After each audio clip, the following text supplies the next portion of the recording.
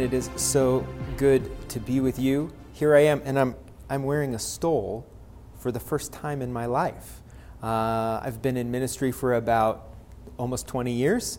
In worship ministry, I've been a youth pastor, I've preached, taught people for a long time, but there's something special about wearing this today. And even in the space that we share together this morning, even though it is a virtual space, it's something that I hope you find has some weight to it this morning.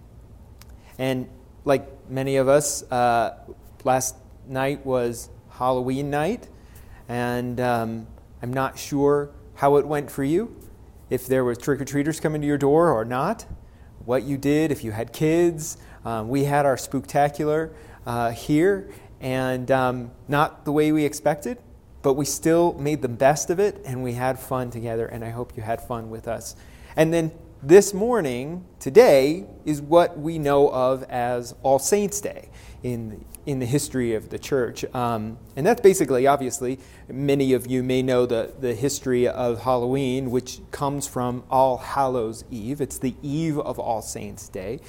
And it's this time in the year where we make space to grieve a bit, to remember a bit, to make room in our house for death. And one of the ways that people do this around the world, it looks very different. My mom is from Colombia. Half of my family lives in Colombia. And part of the tradition is what's called Dia de los Muertos. And Dia de los Muertos looks different in different parts of Latin culture. It wasn't actually that big of a deal in Colombia, but what a lot of the traditions we know of come from the traditions in Mexico, southern Mexico, and northern Mexico. And part of that is what's called an ofrenda.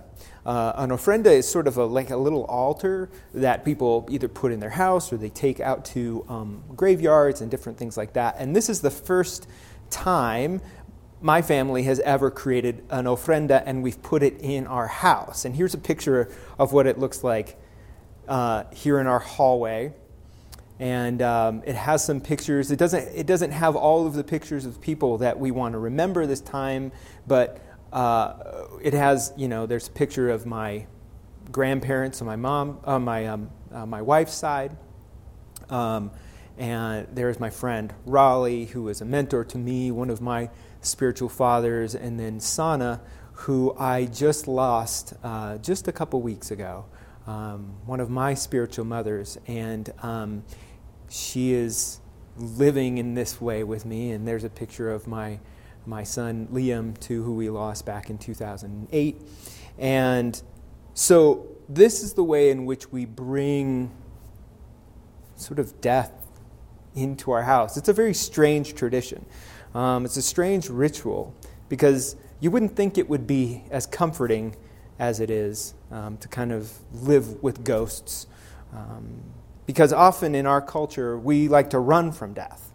That's what we're really good at here in the West. We like running from death, and especially this year, right? I mean, there has been a lot of death, a lot of loss, a lot of grief,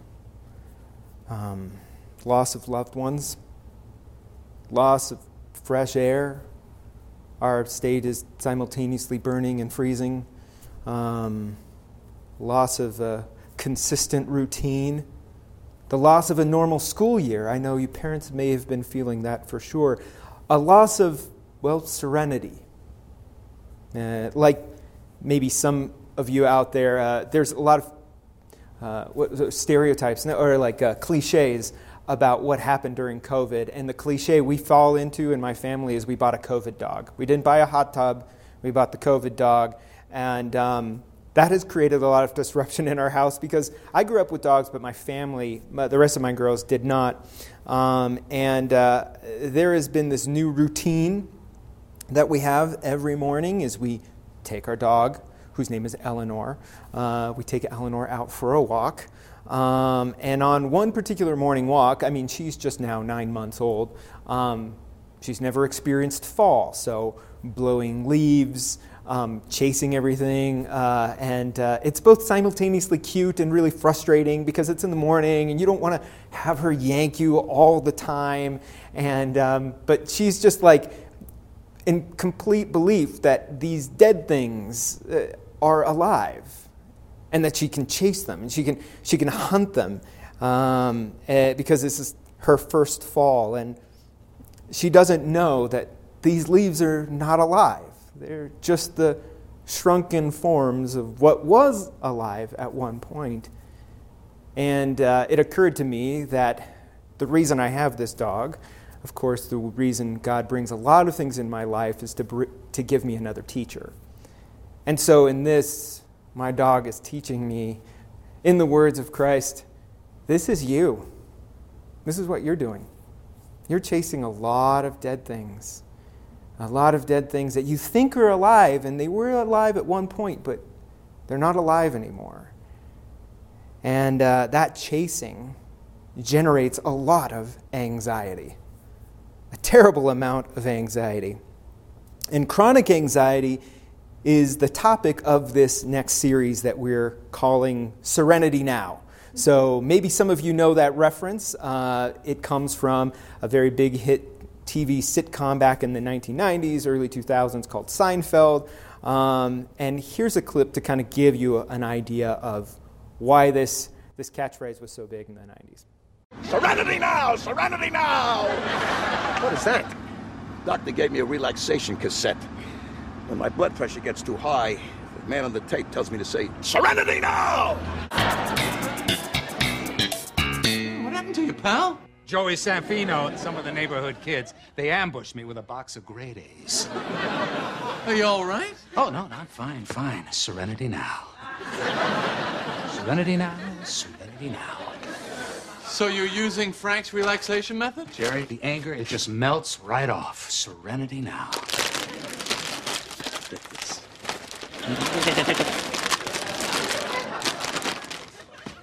Serenity now.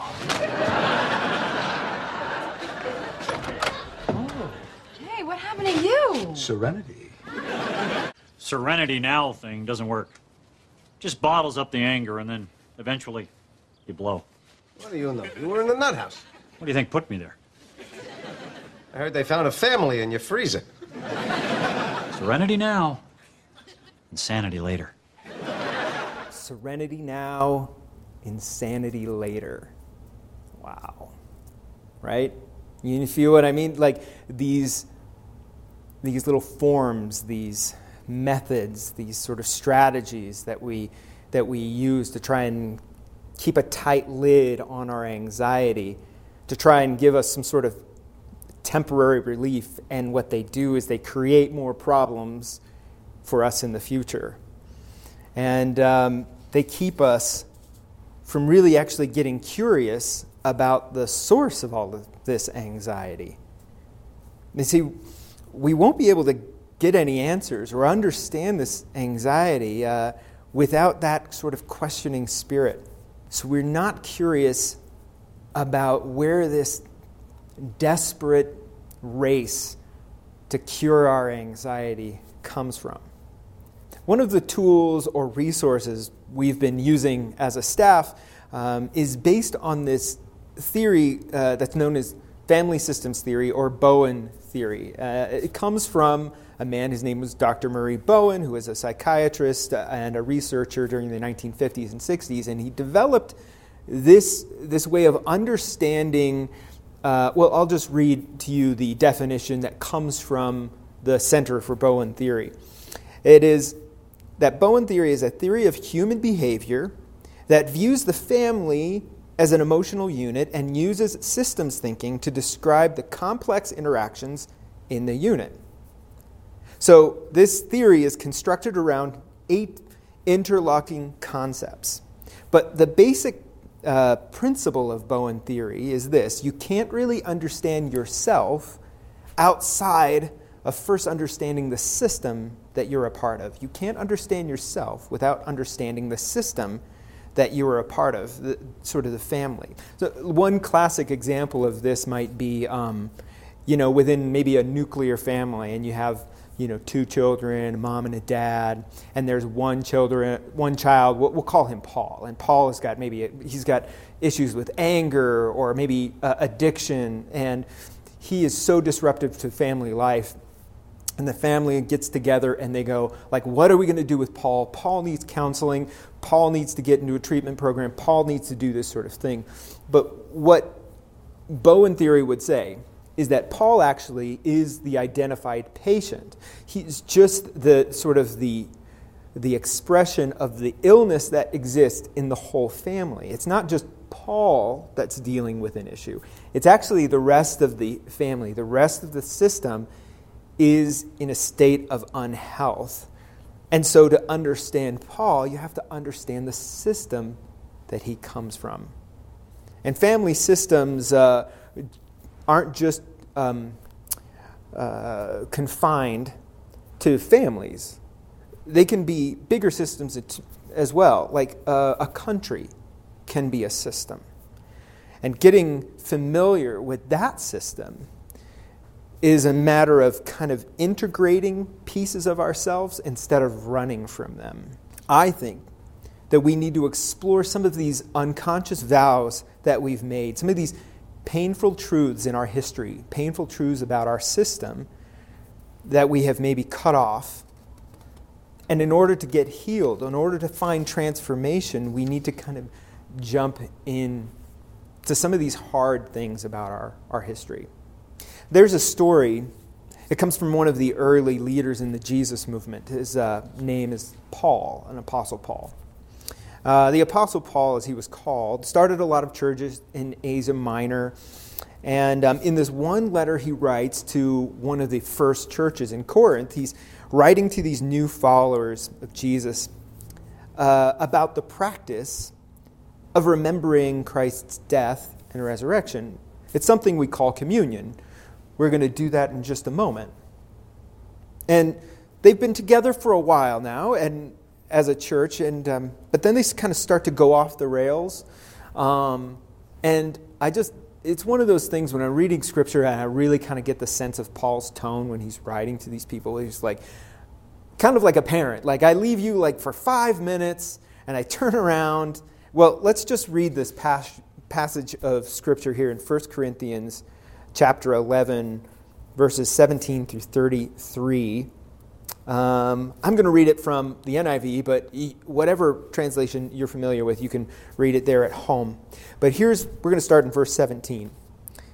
In the following directives, I have no praise for you, for your meetings do more harm than good. In the first place, I hear that when you come together as a church, there are divisions among you. And to some extent, I believe it. No doubt there have been differences among you to show which of you have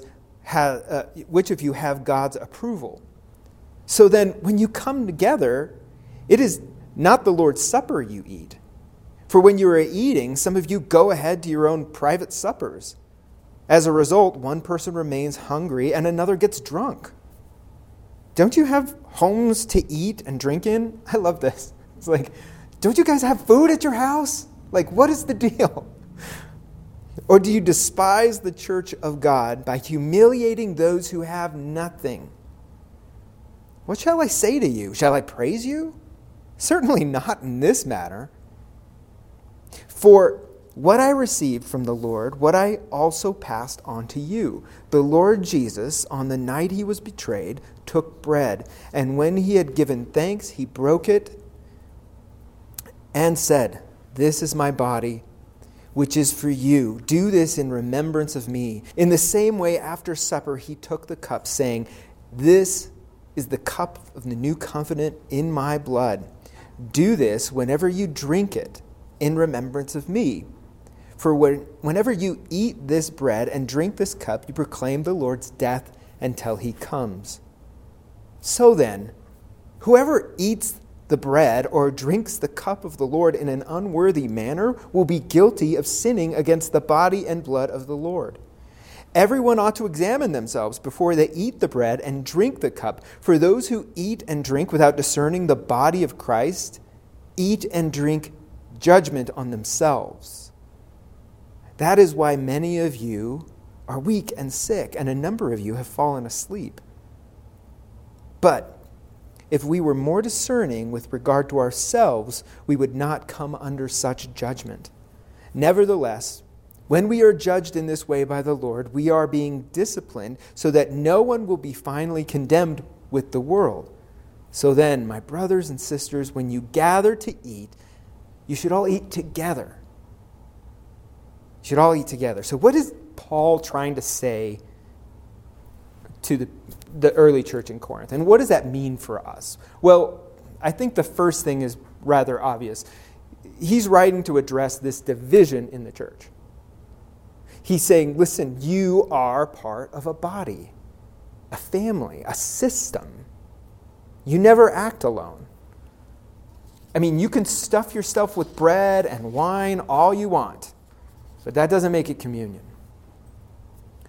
And you can do every Christian thing you want to do. That doesn't mean you're taking communion. I mean, you come to this table, you have to eat with everyone who's here. You have to eat with everyone who's here. So not only is he addressing the division that exists in the body, but he's also reminding them the purpose of the table, the purpose of communion. That this is an invitation to integrate that love and loss of your story with Christ. He says to proclaim the Lord's death until he comes. So at this table, you get reminded of death. The death in your life. In ways in which you may have cut yourself off from other people. Maybe the ways in which you've shut yourself off from the cries of injustice. If you have unquestioned the largest military empire in the history of the world, if everything in you recoils when you hear the words white privilege, coming to this table, honestly, is going to be a problem. On the other hand, if you have a hard time thinking about sharing this table with one of those QAnon-believing, MAGA hat-wearing fundamentalists, then, and if that makes your blood boil, you're going to have a hard time coming to this table because you don't get to invite. You just get to join. You don't get to invite. Taking communion is not some way to prove to the world what you believe. That's not what this is about. According to Paul, this is about accepting the invitation from Jesus to bring all of your messy history and surrender it and be transformed and healed. It is essentially about demolishing the category of enemy. Think about it. Like, if Jesus was saying, love your enemy, what do they become? They become your friend. If you love your enemy, you end your enemy. This is where enemies come to die. If you don't believe me, look who's eating with Jesus. Right? It's not just Mary and Peter, but it is Thomas and it is Judas. Everyone is there. So not only is he saying, hey, there's division among you, and listen, the purpose of the table is not about like another place to just tell yourself what you believe. No, it's an invitation. Then the last thing I want to say is that he's warning them of the natural consequences of eating in an unworthy manner. Judgment. Wow. Judgment. And what I think Jesus is saying is, or what I think Paul is saying, is that if you try and come without looking at the death in your life, without addressing all of those things, you get to live with your own hell. The hell you created. I mean, hell, as far as I can tell from Scripture, is not something that God created, and it's something that we create. It is something that is defined by really only one word, and that is separation. It is separation. It is the ways in which we have cut off. So God's judgment, therefore, is really only an observation of the reality that you're living in. An observation that's saying that way of living, cut off from me and cut off from other people, that is hell. That is hell. So participating in this act of communion and refusing to acknowledge the death that you are living with will only intensify your feelings of judgment and torment. If you come with hate in your heart and you're sitting next to that person who just makes your blood boil, that's judgment. But if you're able to surrender that, isn't that healing? Isn't that restoration? This election season, it's been a nightmare, right? It's been so hard. Things I never thought could happen in this country. People saying things about other people. The utter contempt for another human being. Screaming and name-calling. The protesting, the violence. Even the tragedy of police brutality and shooting of unarmed black bodies. These are the identified patients of our sick system. A system we are all part of.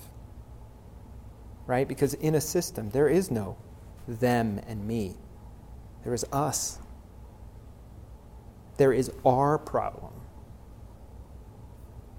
The same with the body of Christ. The mean and the violent parts of the church are connected, that are connected and sort of disengaged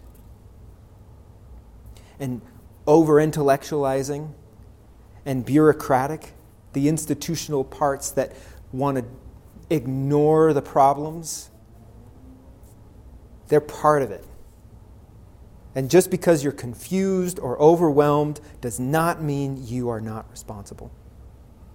For any church leaders listening right now, protecting the church's nest egg or property or circling the wagons, you're connected to the same system that enables injustice. Ouch. I'm with you. And it's tempting to scapegoat those people, the them. But they are you. They are us. They are the flashing warning lights on our dashboard saying we are not okay. We're not okay. And we start to become okay when we confess all those skeletons in our closet, when we invite those ghosts to the table, and we make space for death. Not only the death of those who we've lost, but those we didn't know we loved before.